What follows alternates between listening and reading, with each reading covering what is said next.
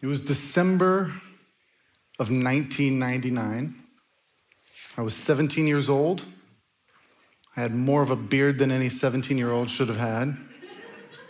And I didn't just have a beard, but I had a big question.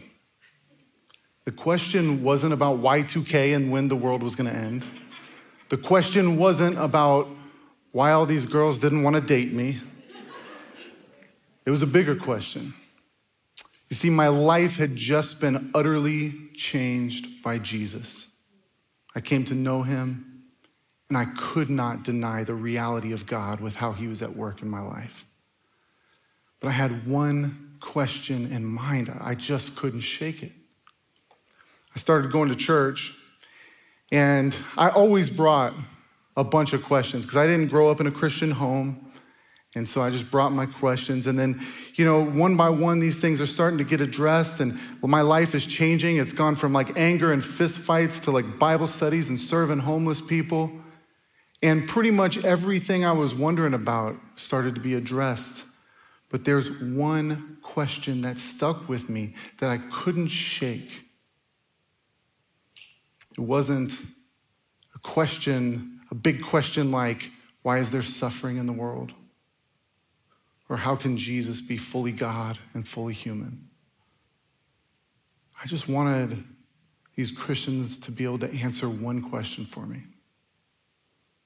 And the question is, why is prayer so boring? Why is it so boring? Why is it that I'm always falling asleep during prayer? And I felt ashamed that that was my question. But the reality was, I was having a hard time. I loved everything. We were looking in the Bible. We were serving homeless folks. We were doing everything. But then when it came to prayer time, I struggled. I was in this group of Christians, a small group, and I would just see everyone fold their hands and close their eyes, and I'm trying to figure out how to do this prayer thing. And then they would usually mumble some vague religious phrases with the word blessing being very prominent. It seemed like this was the Christian version of timeout, where you go in there and you think about what you did, right? And my whole goal in the time of prayer was to not cuss and to not fall asleep. After about 5 minutes, I would start to feel it coming. My mind would drift into things like churros and the Phoenix Suns. And then about 5 minutes after that, I was asleep. And I came to the conclusion that either I didn't understand prayer or that Christians had created the world's greatest solution to insomnia. They had nailed it. Why is prayer so boring, was my question. Well, over the years, I've kind of sorted a little bit of that out. I'm a pastor. I think you have to at least like prayer a little bit in order to be a pastor. But I think if we're being honest with ourselves, sometimes we struggle to pray. It can feel irrelevant. It can feel boring. And why is that? I think a lot of people would suggest the easy, low-hanging fruit, it's either a lack of discipline or a lack of love for God, or just distraction. And maybe there's some element of truth to that, but I think that there's something that's missing. And I think this is it. I think that most of us, in the way that we've learned how to pray and how we've conceived of prayer, most of us pray like computers and not humans. Think about this. A computer is this inanimate object, no emotions, no senses, transmitting information off to a distant server that's transmitting information back. Do we conceive of prayer that way? Or do we pray like a human? Humans have emotions. They have senses. They can see and smell and hear. They have relationships and imagination. And so often, the way that we pray is like a computer and not a human engaging all of who we are. And there's many reasons for it, but I think the main culprit is this. Go ahead and throw that picture up there. That. What you have right there is a posture of prayer, eyes closed, hands folded, that you cannot find anywhere in the Bible. This was invented by moms to get their kids to stop messing around, right? But there's nothing really wrong with praying that way. Sometimes it helps you concentrate. But I think it can shape a posture of prayer where we're trying to block out everything that's happening in the world, block out emotions, block out everything, and close our eyes and just have this like vague mystical experience. But the reality is that as humans, and when you look in Scripture and the way that it talks about prayer, prayer is this thing that we should do, metaphorically speaking, with our eyes open. Engaging the world, engaging our senses, engaging the real stuff of life. And we need someone to show us how to pray. To show us how to pray like a human and not like a computer. And that's what we're looking at today.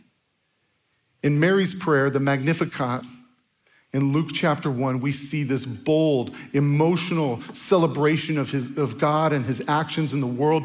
The words of this prayer, more intense than most rap lyrics, more revolutionary than the Declaration of Independence. And this prayer can be for us a masterclass on how to pray like a real human, with our eyes open, seeing what God wants us to see. So go ahead, open your Bibles, Luke chapter 1, verse 46, and we're gonna dive in and we're gonna see what Mary and her prayer can teach us about prayer so that we could be a people of prayer and action in response to the God who hears our prayers. So number one, what can we learn? What can we learn from Mary? How can we pray with our eyes open?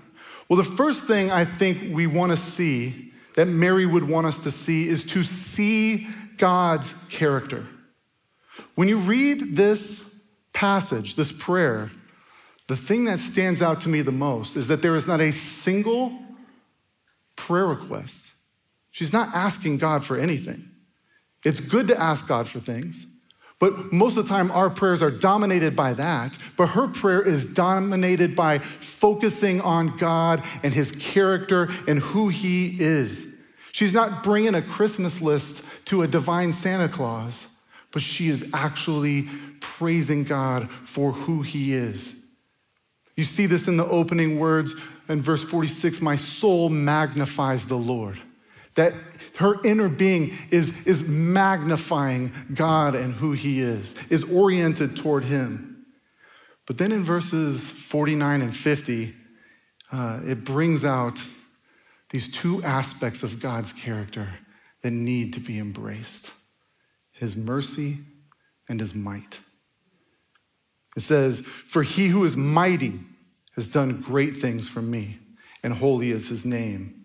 And his mercy is for those who fear him from generation to generation. His might and his mercy, both of them held together, not one or the other. Now, what's interesting is that these words at first can strike us as just vague religious words like might. Who's using the word might on a daily basis, like mighty? Like you're either like a superhero or something like that. Like you don't introduce your friend, you're like, this is my friend, he's kind, he's a real estate agent, and he's also very mighty. Like that's not in the vernacular. But as I was looking at this word in the original language, it's dynatos. And does that sound like anything? It sounds like dynamite. It's from the word that we get dynamite from. And it's this idea of God's power and his ability to get things done. In other words, God is like the explosives, the grenade that has power that you cannot ignore. And when it ignites, there is something happening in that moment that is powerful. And so Mary, what she's doing in this prayer is she is acknowledging the mightiness of God, the grenade of God's goodness and of his power.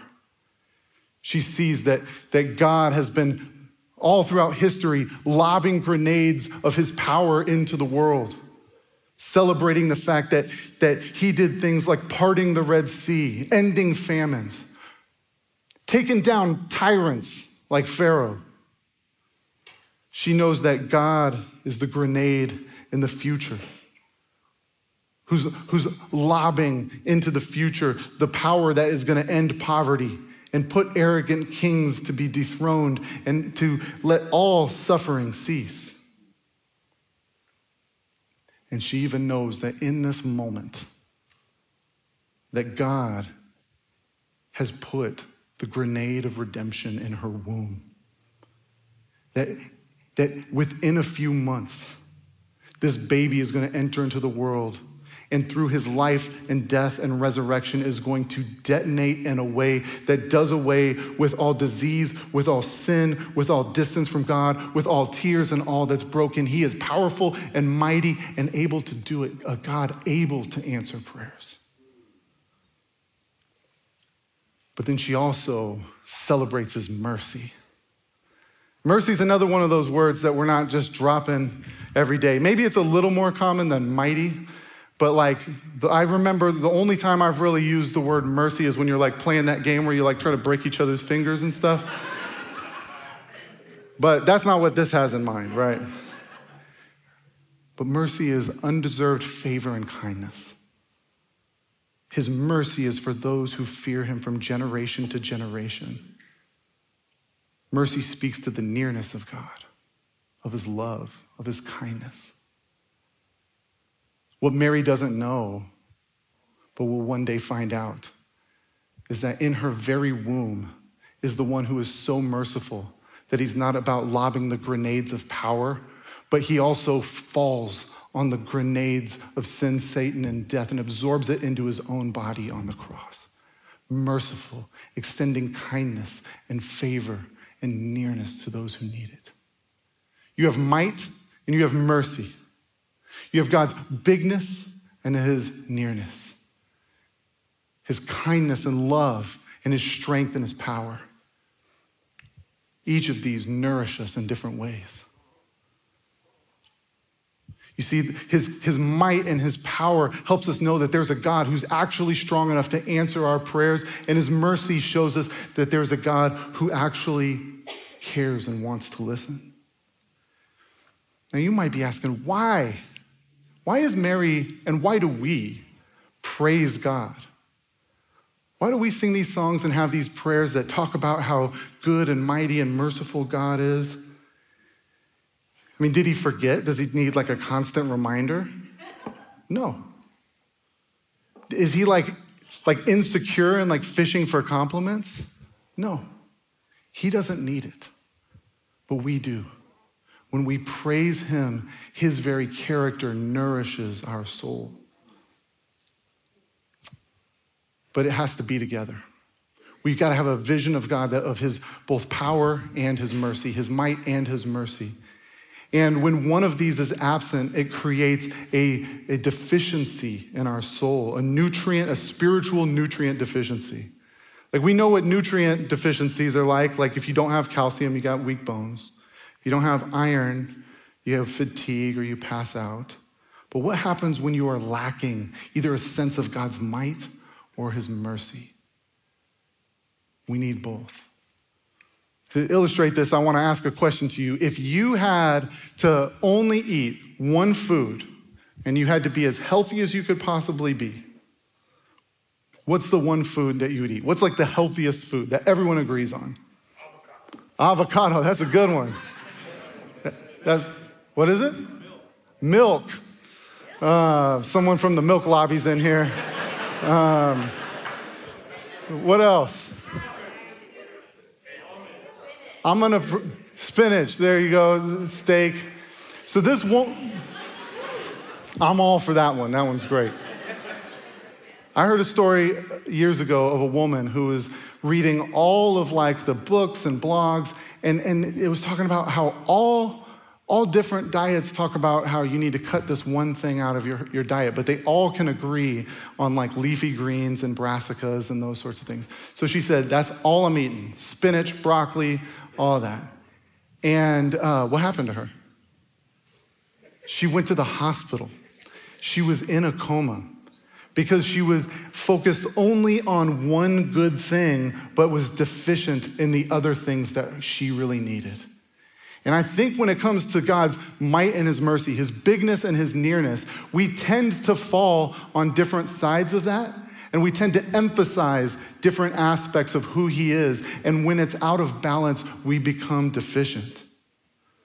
Some of you in here have a mercy deficiency. It's when you fail to see God's care for you and his love for you. You know he's big, you know he's strong, and you approach him with reverence, but you do not have enough mercy in your life. What are the symptoms of this?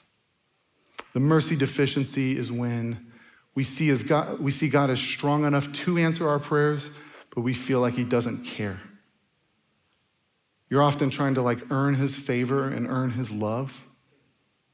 You treat him as an impersonal deity who doesn't have time for you. This way of approaching God is like treating him as a cosmic banker who has what you need, and he might give it to you, but he doesn't like you very much and wants to move you along. And if that is you, you're probably feeling a sense of numbness in your inner being. And I want to encourage you to pay attention, to feast on God's mercy. As we're having these prayer times, 146 each afternoon or whenever you're available to do it, take some time. And if you are mercy deficient, just focus on God's kindness and nearness and his love and his mercy towards you and feast on that. Some of you in here have a mightiness deficiency. And that's when you lack a sense of God's power and of his strength. You know that he's kind. You know that he loves you. You know he's relational. But you lack a sense of how big and holy he is. What are some of the symptoms of this one? Well, prayer is a very personal thing for you. It's very sentimental, but you treat it as a good practice that's healthy for you. But there's no actual power. You're not talking to a God who can actually do anything. It's a very self-help approach to prayer. It's very similar to how meditation is often talked about. And when we do this, we treat God like this spiritual teddy bear, like this blankie that gives us comfort, but doesn't actually protect us from anything. And this often produces a life where we don't take God very seriously, but then end up taking ourselves really seriously. We end up having a bunch of anxious flurry of activity. We end up trying to control things because we don't believe in a God who's big and powerful and in control. So my question to you is, do you have a mightiness deficiency? And in your times of prayer, do you need to encounter a big God that's way bigger than you? Mighty and mercy, we need them both to have our souls nourished as we open our eyes and see who God is. Well, the second thing we need to see, the second thing that Mary shows us as we learn how to pray with our eyes open, is to see all of life. Like, we talk a lot about all of life is all for Jesus. And what that means is that everything from family to work to marriage, to the stuff that's on the news, social issues, art, that it all matters to God and it all belongs to him. But I've noticed that so many of us actually really believe that and live in that way. But the last place for it to really affect is our prayer life. Do we have an all of life prayer life? I think some of the reason why our prayers are so boring and dry is because they're just like a functional medical update to God and like vague spiritual stuff, but never actually engage the real stuff of life, the stuff that you're thinking about and engaged in all day long. When was the last time you thanked God for your hamstrings after a good run? Or prayed for wisdom as you craft a new spreadsheet? Or use news headlines as a list for prayer asking God's kingdom to come. Or for the college students in here, when was the last time you flipped through your physics textbook and really praised the God who created the universe and created these things you're learning about? That will invigorate your prayer life because you're actually taking the stuff that God created, the stuff that God cares about, and you're engaging with him about it. And that's what Mary's doing here. In verses 51 through 53, you hit this section where there's a number of reversals, where Mary is praising God for the way that he acts throughout the biblical story in reversing the realities of the world, where he exalts the poor, the rejected, and the oppressed, and he humbles the powerful and the proud. This is an explosive prayer that engages real life. This is why, by the way, this section here is why this prayer has been banned by multiple dictators. It says, he has shown strength with his arm. He has scattered the proud in the thoughts of their hearts. He has brought down the mighty from their thrones and exalted those of humble estate. He has filled the hungry with good things, and the rich he has sent away empty. There's so much to unpack here. But one thing I just want to draw out of this section is that Mary's prayers are engaging the real realities of life. In this prayer, there's addressing hunger and poverty and economics and politics. And you see that in the Psalms. You see it in other places in Scripture. Jeremiah 29:7, we talk about it a lot. To seek the flourishing of the city, seek the shalom of the city. But what it also says in that verse, which I want to own, doesn't get highlighted a lot, is to pray to the Lord on its behalf. To pray for the flourishing of the city, all aspects of the city, all of life. And Mary needs this, just like we need it. Because she doesn't live in some commune that's disconnected from the world, but she lives in the real, brutal realities of life. She lives under military occupation from Rome, where there's corrupt government at every level, corrupt religious leaders. There's poverty, there's disease, there's this longing for the Messiah to come, and she brings it to God in prayer. I actually think Mary could relate to a lot of the things that we talk about and we're going through. You know, we're highlighting a different prayer and action group each week, and I think Mary could be a part of any one of these prayer and action groups because of what she's about to experience in her life. Number one, sanctity of life.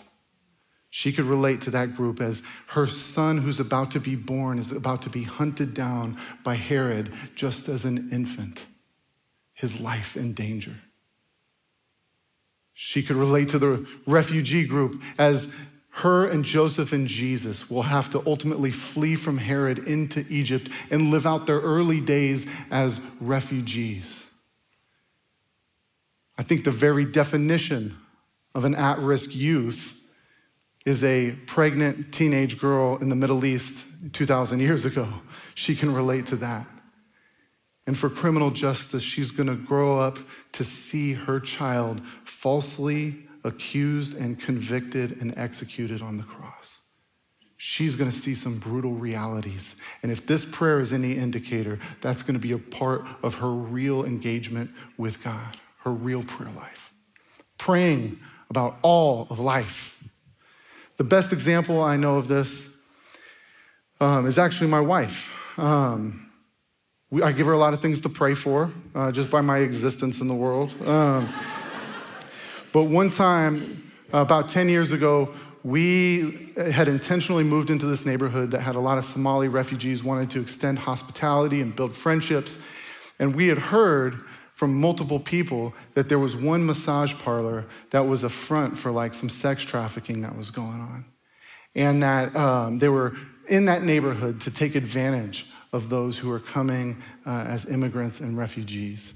And we tried reaching out to certain people, certain authorities, and everyone just kept saying, there's nothing we can do unless you have some real evidence. So I start strategizing and like coming up with these plans on how to fix this, like some like sting operation from some dude who has no idea what he's talking about. I start posting things on social media, kind of getting that like the pat on the back at the same time, right? And did my plans work? No. They didn't work because within 2 weeks, that place had shut down, boarded up, empty. And I had found out that my wife had been fasting and praying for it to shut down, and God heard her prayers and answered her prayers. Yeah. But the real sad thing was, if I'm gonna be honest, I never once prayed about this thing. I had a bigger view of my own abilities than actually God's ability, and I didn't pray. And as I think about it, the content of my social media posts were probably very similar to the content of Jenny's prayers, but hers were aimed at God, and mine were just aimed at the masses that I wanted to pat me on the back. And God heard her prayer and acted and responded, and she knew that she needed to engage all of life in prayer. So let me ask you, what's the area of your life that you care the most about, but you pray the least about? I think everyone has these areas that you are really locked in on and you care about, but it never makes it into your life with God. For some of us, it's the news. You're just watching and listening to news stuff all day long, and you're getting all frustrated, and then, you want to post something. When was the last time you used the headlines as your prayer list, showing you how to pray for the world? Social media. How often do we pray before we post or pray about what we're seeing? I just remembered this morning that when Arif said that he saw my post on Colossians, and that was a big part of him coming to faith, I just remembered that like in that season, it was a season where I committed to waiting a week before posting anything about a current event and to pray and ask God what I should post and if I should post the things that are on my mind. And God used that Colossians 1 as a part of him diving into scripture, praying about all of life. Maybe pray through your bank statement or pray through your 2022 goals. We always pray about health on the back end when it's failing, but like when it comes to preventative stuff, it's like, I know the program. I'm gonna do to lift weights and stuff like that. But what about praying, like thinking through your body and praying for your heart and your liver and those sorts of things? Let's pray in all of life. Pray about all of life. When finally we see this invitation to pray with our eyes open and to see our emotions. Mary helps us see our emotions. I think one of the things I struggled with early on in prayer is often when Christians get together, we pray like a community of dry, stoic potatoes who just have no sadness, no anger, no joy. And if I'm honest, I think some of that is shaped by the like pictures we see of like biblical characters and how they're painted. My first flinch, my like preconceived ideas of Mary before I was a Christian was that she was not totally fun, right? Like if you throw up that picture again of Mary, this does not seem like someone you want to hang out with. She seems like she's like maybe at best like the least successful Jedi in training. Or maybe like a sad librarian. Like the person in this picture definitely has like strong opinions about mops. Like this is not an emotional, exciting person. This is someone who like her is sustained by celery and like communion bread, and that's it, right? Stale, boring, no emotion. But guess what? That's not Mary. That's just a picture. If you want a real picture of Mary, It's this prayer that we are looking at right now that paints a picture of this wild, revolutionary woman who's God's conduit of bringing the Messiah into the world. And she prays with some emotion. The obvious one is in verse 47 where she says, "And my spirit rejoices in God, my Savior." You see that she's coming with joy. But there are some other implicit emotions here in this prayer. You get a sense of relief. Like finally, the Messiah has come to overthrow the evil in the world. And even a sense of like anger and desperation as she reflects on those who are hungry and the kings who are oppressing people. That finally, that you get the sense that she had been praying before, longing for the Messiah to come with sadness and with anger and with relief. And really what Mary's doing is not novel. She's echoing the Psalms, which carry a ton of emotion in them. You got Psalm 42 with this language of like, day and night I eat my own tears, to talk about sadness. That's like emo punk rock language right there. Or anger. Psalm 58 talks about asking God to knock the teeth out of the mouth of his enemies.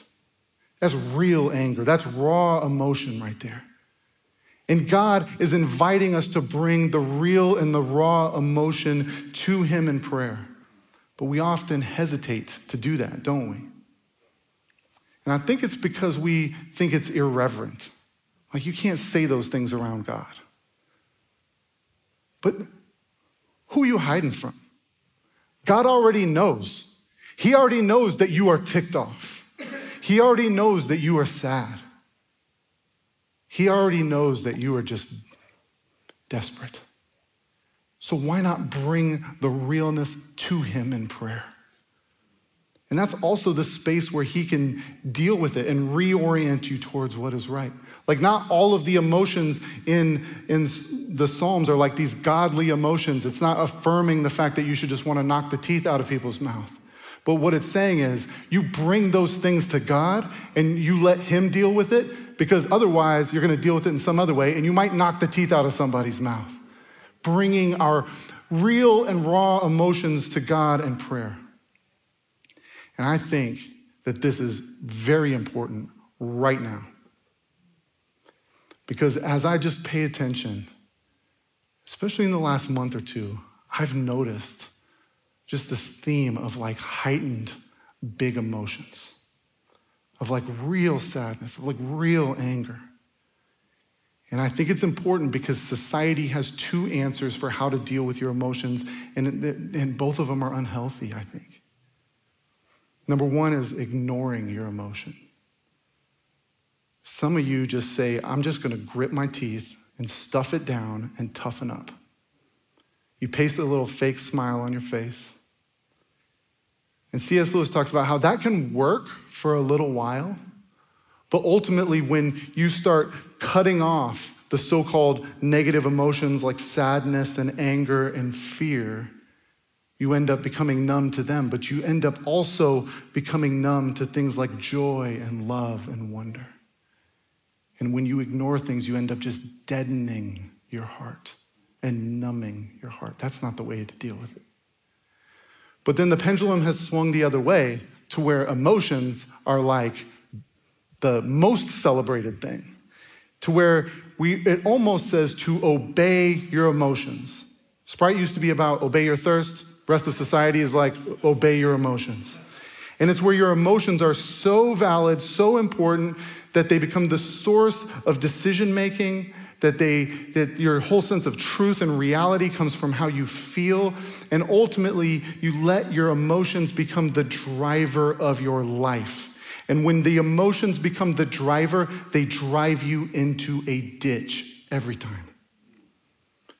There are some destructive things happening.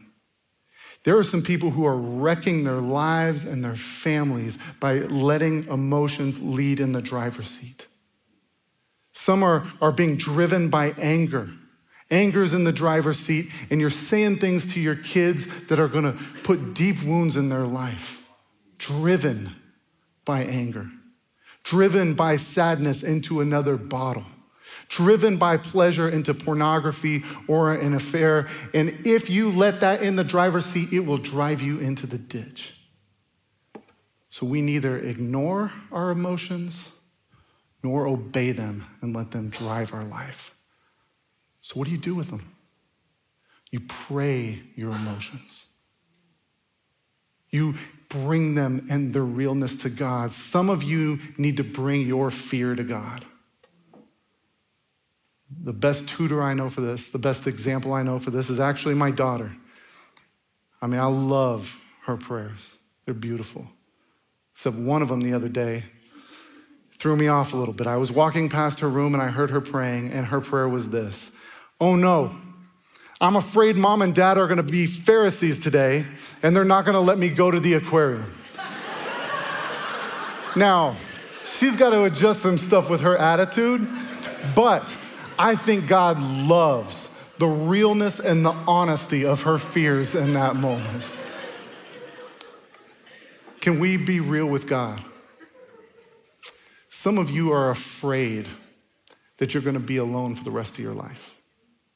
You've acted with integrity, you haven't gone on the hookup apps, and you're afraid that you're gonna be alone. You can bring that fear to God. He wants to hear from you.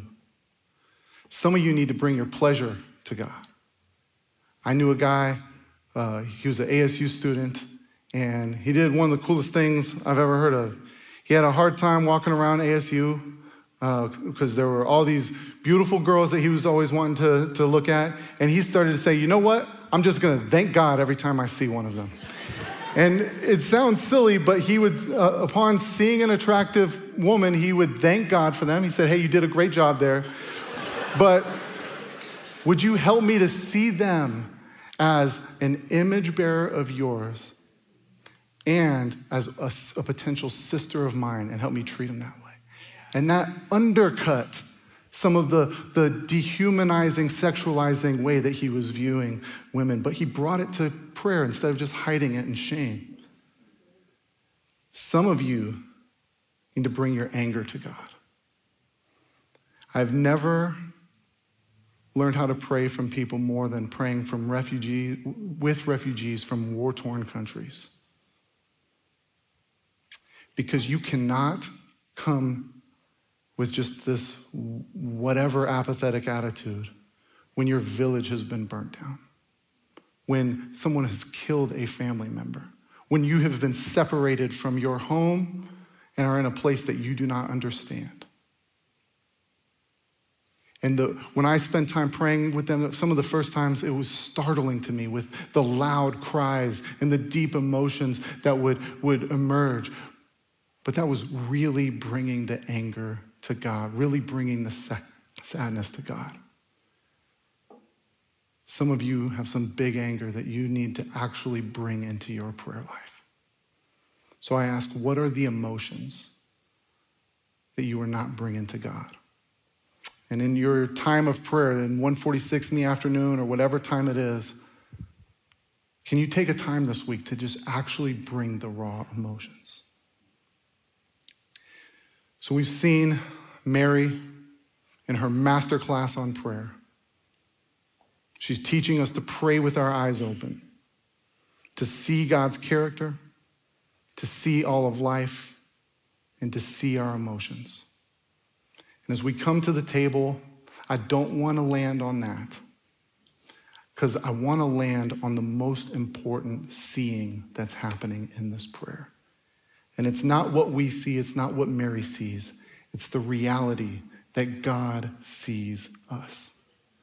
Because this whole prayer thing is worthless unless there is a real God who actually sees us. And Mary knew it. She said, "You have looked on the humble estate of your servant."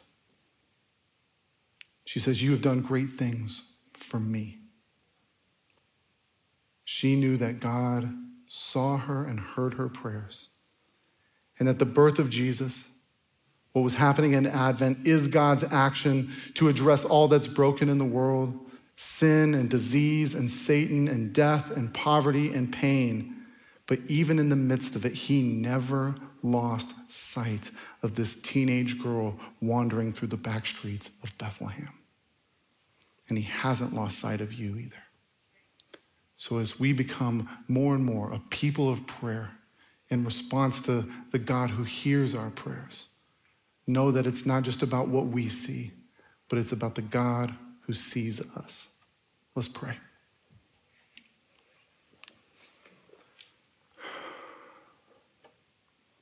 God, I pray for everyone here who just senses that they are not seen by you, that in this moment they would sense your gaze, your affection. God, you are good. You are powerful and mighty. You are able to answer prayers and to change all that's broken, and you are so merciful. And we thank you, Jesus, for the mercy that didn't just happen in your birth, but the mercy that happened through your life and death and resurrection. And so we celebrate that. And we ask that we would sense your invitation even in this moment as we come and take communion. In Jesus' name, amen. Let's take some time to respond to God now. Let's come forward. If you need prayer, there's prayer on either side of the room. Let's come forward and take communion and remember the God who sees us and invites us to feast with him. And let's worship together now.